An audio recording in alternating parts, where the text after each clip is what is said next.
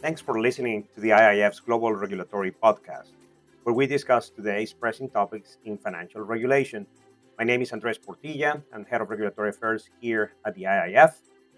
Today, I'm very pleased to welcome Doug Elliott, partner at Oliver Wyman, and someone who is very well known to anyone who cares about financial services, risk management, and regulatory policy.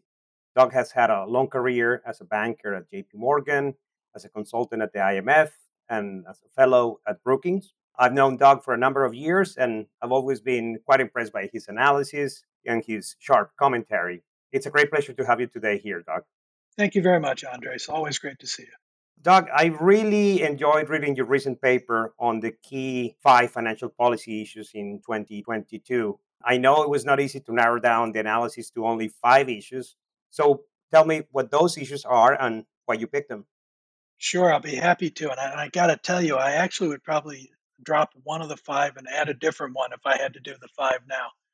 Uh, but uh, Overall, two of them are just long playing issues that are relatively novel. That is digital asset policy, whether that's about central bank digital currencies or stable coins or other digital assets, and then climate risk in finance. The other three are about vulnerabilities that I know policymakers are concerned about. One of them is what happens if we have a persistent level of high inflation.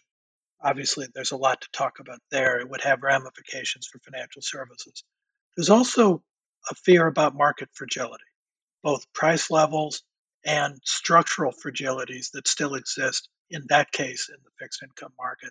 And then the final one is we don't actually know yet what corporate insolvency issues will develop as a result of the pandemic as the government support finally winds down completely in jurisdictions. It's not nearly as big an issue as it seemed, say, 15 months ago, or at least we hope it won't be, but it's still there in the background. That's really interesting, and we'll get into those issues during the podcast. I wanted perhaps to start with two of them, which are obviously the inflationary environment that we're experiencing. Um, the likely, well, and we will see it probably quite soon, higher interest rates and the consequences of that, and obviously the impact that all that might have for asset prices, potentially asset bubbles, and then in general market fragility. Sure, Andres. And It's an intriguing set of issues, and one I find comes up when I talk with senior policymakers very frequently. Because, start with the inflation. We've not been in an environment where we've had to worry much about inflation heading up for 20 or 30 years, depending on jurisdiction. One of my worries is I don't think the financial sector or its regulators are really prepared were we to find ourselves in that environment. Now, I should stress the senior policymakers I speak to at central banks, finance ministries, and financial regulators, I'm not sure that any of them thinks this is the base case. But virtually all of them, like me, believes that it is a plausible downside case in a way that hasn't been true for, again, 20 or 30 years. And the unfamiliarity of executives and policymakers, or at least the fact that it's just a vague memory at this point, produces potential risk in terms of responses. But even if everybody were on top of their game and well prepared for this, if you have a significant increase in inflation for a prolonged period, you will have higher interest rates for sure. And it may be that the bankers who are listening, because I do hear this from a lot of bankers, many bankers react to this with a very straightforward, uh, positive feeling. They say, higher inflation, bring it on. I'll have higher interest rates. The yield curve will slope upward again in a bigger way. I'll make money off deposits. So, why are you worried? This is good news. But I think that misses several factors. First of all, it's actually making a significantly bigger assumption than I think bankers focus on, which is if you think about the yield curve, if you ignore central banks for the moment, an environment in which near-term inflation is higher than medium-term inflation, which is what we're facing right now. That is, the concern is that the 6-7% inflation rates we're seeing, that part of that will feed through for the longer term. Very few people I talk to are worried that it goes up from here. They're just worried that it won't go down enough. Well, just looking at the economics, that describes an inverted yield curve. That doesn't suggest we should have a positively sloped one. Now, central bankers will almost certainly keep interest rates in the short-term interest rates lower than that scenario would suggest. So I do think it'll probably be a positively sloped yield curve, maybe even more positively sloped than now. But that's an assumption. That's assuming that central banks in an inflationary environment will be comfortable keeping short-term rates low enough to have that shape to the yield curve. And there's a chance that that won't be feasible. So that's one example. A second sort of broader, almost theoretical point is this environment, if it happens, is going to be more volatile with more uncertainty. There will be winners, there will be losers. That's not a good environment for banks. Heterogeneity is not your friend when you're making loans because the winners may do great, but they were going to pay you back anyway. You don't get that upside. The losers won't be able to pay you back and you lose. So when you own the downside and not the upside, you'd rather have much more uniform results where everybody does okay, not ones with real winners and losers.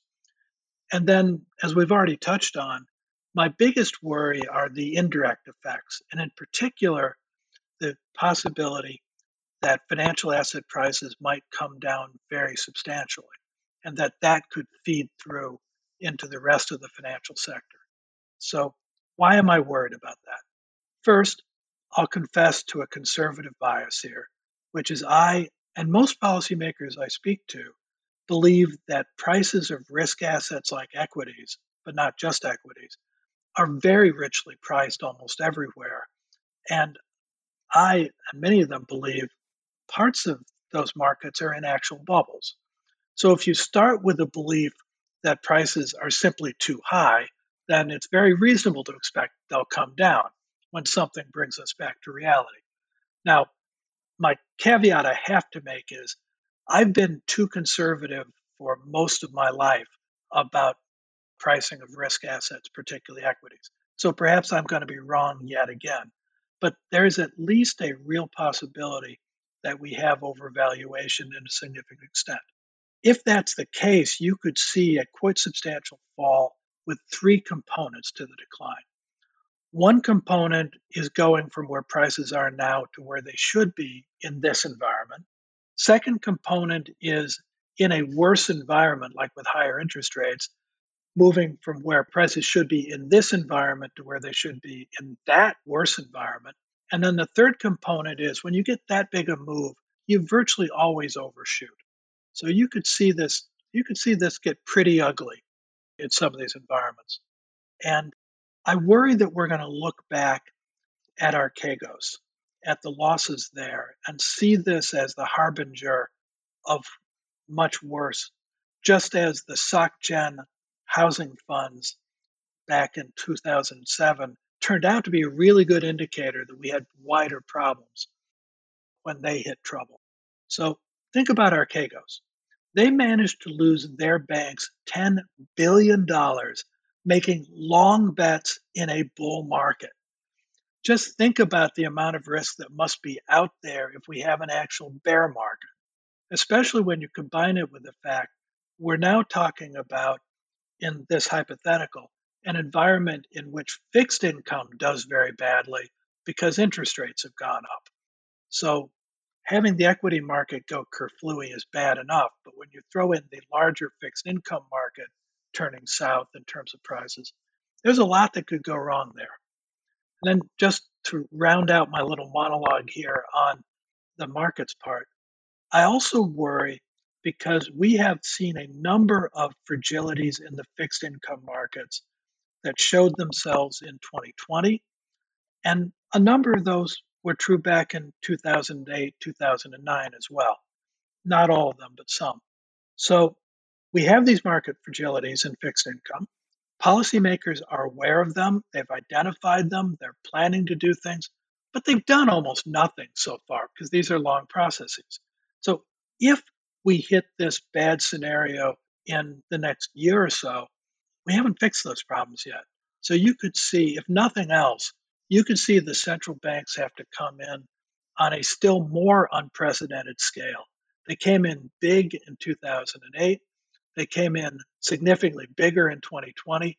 I'd hate to see them have to come in even bigger in 2022 or 2023. That's all really, really fascinating. And it's quite about a turnaround in terms of policy concerns, right? I mean, how many papers and conferences were on low for long and the impact on financial services of low interest rates. And now we're starting to worry about the opposite, right? And as a lawyer, I always think in terms of the implications for regulation and supervision, right? So asset prices, etc. I'm sure financial regulators are going to have these concerns sort of on top of their list.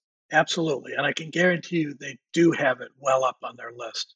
Yeah. I wanted then to switch gears to one of the biggest topics, certainly for the last couple of years. And I think in your paper, you're saying it's going to be also for 2022, which is climate, sustainability, the environment, and the impact on financial services. When I talk about these topics, I always quote Caroline Rogers from the Basel Committee, who was saying that as a regulatory and as a supervisor, she's concerned about, or she was concerned about, the impact of climate on banks and not necessarily the impact of banks on climate. And I think a lot of the discussions that are taking place these days are around what is the role of policymakers, financial regulators, financial supervisors. So tell me how you see this area of policy evolving in 2022 and what are sort of the key issues at stake there? Certainly. And you started off by pointing to a really fundamental issue. Now, it's one on which the regulatory and central banking community is virtually unanimous, and I would agree with them, which is that the best way for financial regulation to deal with climate risk is to deal with it as a risk. That is, it is a big issue for society as a whole, but it's not, I believe, the role of the regulators to fix the larger climate problem because they're not very well suited to doing that. It's not their expertise, it's not their legal role, and by and large, they have democratic legitimacy in that they're appointed by democratically elected officials, but they aren't those officials. Something as big an issue as this for society should be decided more directly by our elected representatives. So I'm with the vast majority of that community that believes the proper focus is on the risk for the banks themselves. Now, that's tough enough to figure out. And broadly speaking, when regulators focus on climate risk for the first time, you see them go through three phases. In the first phase, it's simply focusing on it as a financial risk and therefore ensuring that there are risk management approaches appropriate to those risks. And that's kind of where the Fed's been the last year or so. Basically, just making sure they understand how banks are thinking about climate risk, making sure they have appropriate procedures. As you do that, you pretty quickly figure out you don't have the data you need because, understandably, this hasn't been collected in the past. So there's a whole bunch of issues about figuring out what the right data is, how to standardize it as much as possible, how to report it, et cetera. And then you get to the third phase of risk management, which is to try to quantify what the level of risk is. And for that, the central banks and regulators have been coming up, as they have for other financial risks, with stress tests. Now, they will all call them scenario analyses because they don't want them to be confused with the kind of classic stress tests in which you assume a financial crisis. And they're right to make the distinction, but everybody else in the world calls them stress tests, so they're going to lose that nomenclature argument. So I'll stick with stress test. when you try to do these stress tests, you face some problems and then some conceptual choices you have to make. A significant problem is that, unlike mimicking a financial crisis, we don't have any past episodes. We can't look back and say, well, typically what happens is X, because we've never been through it before. So there's definitely more guesswork here of necessity, which leaves you with some conceptual issues. The first one of which is, do you want to focus on a typical kind of stress test duration, say look out for the next 2 or 3 years? Or do you want to look out at 30 or 40 or 50 years because this is a long term issue? There's arguments for both. And they intersect with another conceptual question. Do you want to focus just on physical damage, in which case you need to look at the longer time frame? Because frankly, the level of physical damage that will hit the banks in the next few years is pretty low compared to their size. It's not clear that you should spend a heck of a lot of time trying to figure that out, even though over the long run, the effects of those physical risks could be quite large. On the other hand, this would push you, if you do a shorter time frame, it pushes you towards thinking about policy actions and the actions of investors and other stakeholders. So you could have transition policies like, say, a $50 a metric ton carbon tax, something of that nature that could seriously affect the clients of the banks and therefore affect whether the banks get paid back on their loans or make money on their investments. Similarly, you could see that investors would just decide they don't want to own oil companies anymore or coal companies or whatever. So you could see that prices for those types of assets could drop sharply. So these are assuming those things in a stress test is a kind of proxy for the ultimate long-term cost, but structured in a way that's more plausible in a stress test as something that could occur over the next few years. Now, an issue that then arises, and I've skipped a few points, I think, but let's say you figured out how to do your perfect stress test. Do you then use that to set some additional capital requirements in addition to what you come up with from your normal financial stress test?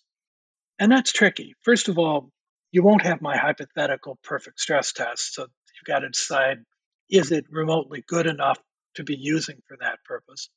But you also have the issue, if you just take whatever answer it gives you and add that to the other capital requirements, you're essentially assuming a 100% correlation between when you have a financial crisis and when you have climate related losses. And it's got to be the case that the correlation is much closer to zero than it is to 100%. So, how do you deal with that? It's a tough issue. And none of the regulators or central banks I speak with want to use those scenario analyses to set capital charges because of the types of issues I just described. But I believe they're going to be under enormous political pressure to have capital charges in some way related to climate risk, which, in a broad theoretical level, is certainly a reasonable request, even though it's very hard to do right. This, therefore, tends to push it towards putting it into risk weights. And of course, there are many people in the European Parliament, for example, who are pushing for so called green supporting factors, which would bring down the risk rates for green stuff. Similarly, you could push up the risk weight for brown stuff, with brown penalizing factors, and reflect the fact that when we first came up with the risk weights, nobody was paying attention to climate risk, and therefore it presumably isn't in these buckets. It's hard to do. It's hard to figure out which things are green and which things are brown and by how much, particularly the how much part. So, one of the things I'm concerned about is if the regulators do move towards lowering risk weights for green and raising it for brown, my intuition is, if for the sake of example, if you take a bucket that has 100% risk weight now, like commercial loans, if you took out the green stuff, probably the risk weight there should be 90 or 95%. It wouldn't be immensely lower. And the brown stuff would be, say, 105, 110. if you have it narrowly enough defined, maybe there's some that's like 1/15. But because the great bulk of the risk will still be from the standard financial crisis type issues, it's probably not going to immensely change these weights. But if you're a supervisor who proposes that we'll take the 100 and make it go now from 90 to 110, you are going to be pilloried. You're going to have people who absolutely say, you're just pretending to take account of climate risk. Because I do think there's a confusion, an understandable confusion in the popular mind between the potentially existential crisis we face as a world and the level of risk for the financial system compared to the huge levels of risk that exist in a financial crisis. This stuff's really hard, Andres. It'll be interesting to see what we figure out.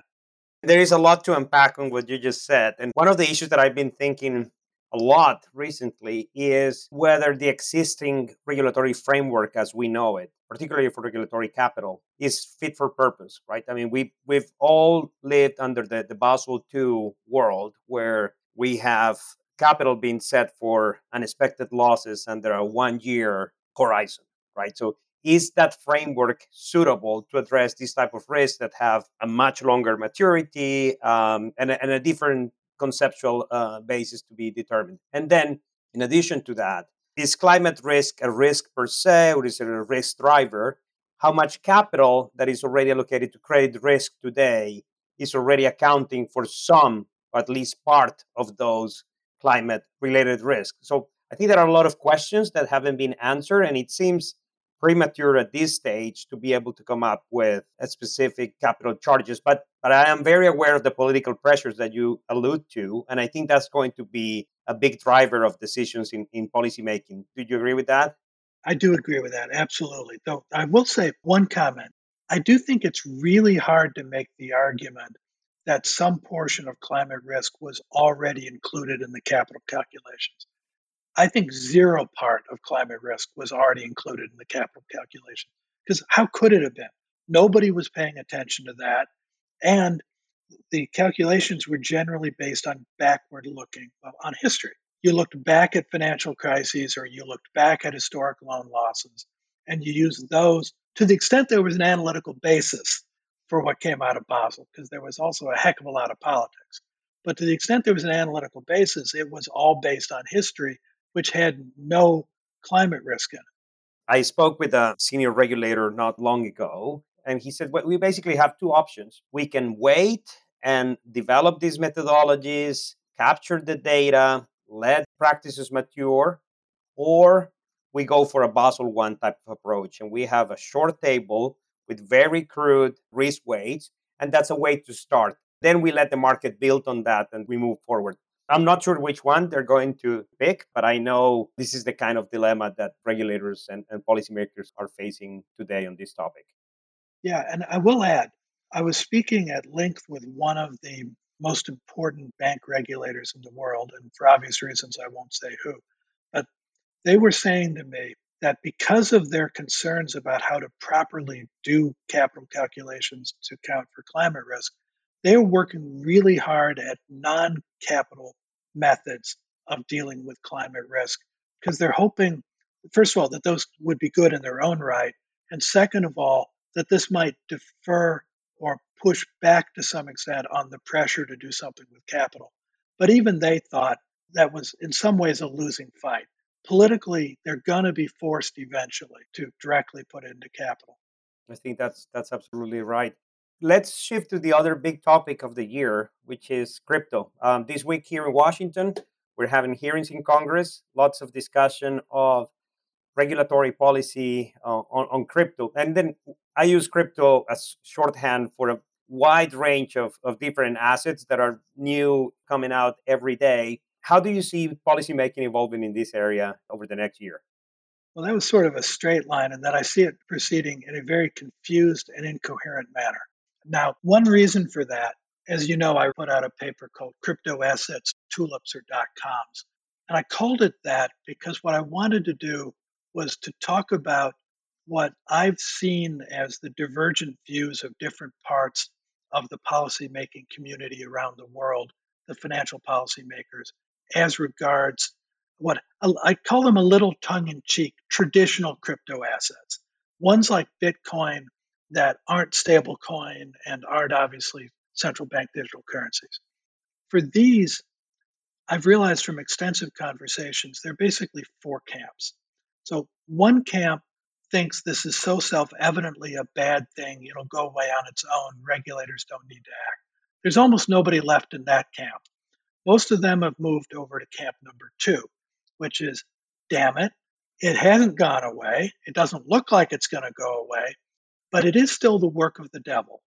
So let's keep it away from anything we care about, like the banking system or the real economy. And you've seen, look, China is clearly there. Russia might be there, given the central bank is trying to discourage crypto. There are other financial regulators who aren't quite that far along the line, but definitely view it pretty negatively because they don't see any particular social value to traditional crypto assets, and therefore they don't see why any risk should be taken. The third group I call the pragmatists. I'd say the Fed is there, Bank of England, European Commission for the most part, number of others. They don't particularly like these things, but they do think they're here to stay. They're likely to get bigger, and they're increasingly enmeshed with the financial system. And because they are, the right answer in their view is you need the appropriate laws, regulations, and supervisory approaches to deal with it. And then there's a fourth camp, and these are mostly in finance ministries and governments, not so much central banks or regulators. And they're maybe 10% of the people I speak with in the policy community. They see these more like the dot coms in 1998, which is to say, admittedly, huge amount of speculation, much of it based on ignorance and naivete. There was outright fraud, all sorts of bad stuff. And yet, underlying it was a massive economic transformation with the internet that has led to far more good than harm, even though it has led to some harm. I don't think people see crypto assets as being at that same level of importance, but there are many people who see it as providing important innovations for finance and for the world. And therefore, the focus of that group is let's be careful, but let's also not stifle the innovation. So I go into all this following up on my comment about incoherence because it's really hard to get across the world or within a country or even within one regulatory agency coherent policy when there are significant portions of people who think crypto assets should be killed, others who think it should be channeled, and yet others who think it should be strongly encouraged. And I also find that a lot of the discussions don't step back to talk about that first step of what's the social value. But if you don't think there's much social value, you're going to be a much tougher regulator than if you think actually there is a lot of social value. We just need to be careful. So I'm trying to encourage with this paper and in these types of discussions people to be a little more open about what their actual starting premise is, because we need to find some sort of middle ground. And in the paper, I do propose one middle ground that's a partial answer, I believe, which is to look at how crypto assets compare to other financial assets, if you'll let me refer to them as financial assets. And I'll refer people to the paper if they're interested in that. I think it's an interesting approach.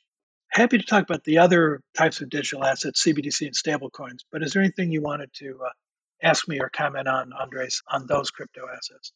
I'm very interested on your views on CBDCs because every single central bank around the world is working on the topic. Here at the IIF, obviously from a banking perspective, there was a big concern about disintermediation of the banking sector, right? If every single central bank is going to offer digital currencies at the retail level, every citizen having an account at the central bank, then the question is why should I have an account at a bank? But I know those concerns are well understood by the central banking community. But I think there is still an open question, right? Is the US, for example, going for a central bank digital currency? And the same for the euro. I think those two would be quite transformational. Obviously, China, where a lot of development is taking place. So tell me, what do you expect to happen? I mean, there's been a lot of discussion, but what do you expect to happen over the next year on CBDCs? Sure. So stepping back, when I talk about the policy arguments for and against a retail central bank digital currency, I find that the policymakers are divided about a third, a third, and a third. So there's a third who are highly skeptical, a third who are highly enthusiastic, and a third like me who are in the middle. Because there are good arguments in both directions, and I could go into great detail about those. But the policy arguments are pretty balanced, which is in complete contrast to what's actually going to happen, because there are very strong bureaucratic and political tailwinds pushing us towards retail CBDCs. And so I think they are nearly inevitable. Uh, Now, let me give you kind of a cartoonish version of why I think that, just in the interest of time. First, Libra scared the hell out of the central banks because for the first time in decades, there was a plausible, not necessarily likely, but a plausible case in which they lost control of the money supply, which is their raison d'etre. So that alarmed them.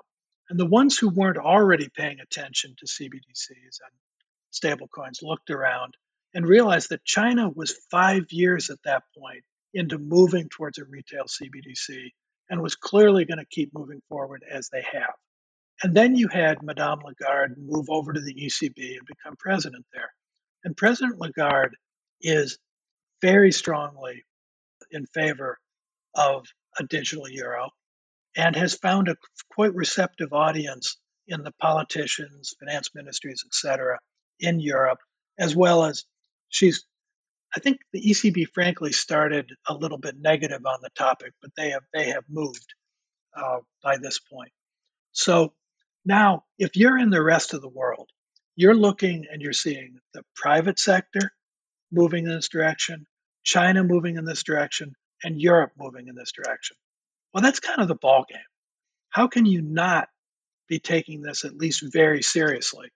I do think for some good policy reasons, and even more because of the appearance, the politics of it, I do think this is going to happen pretty much everywhere.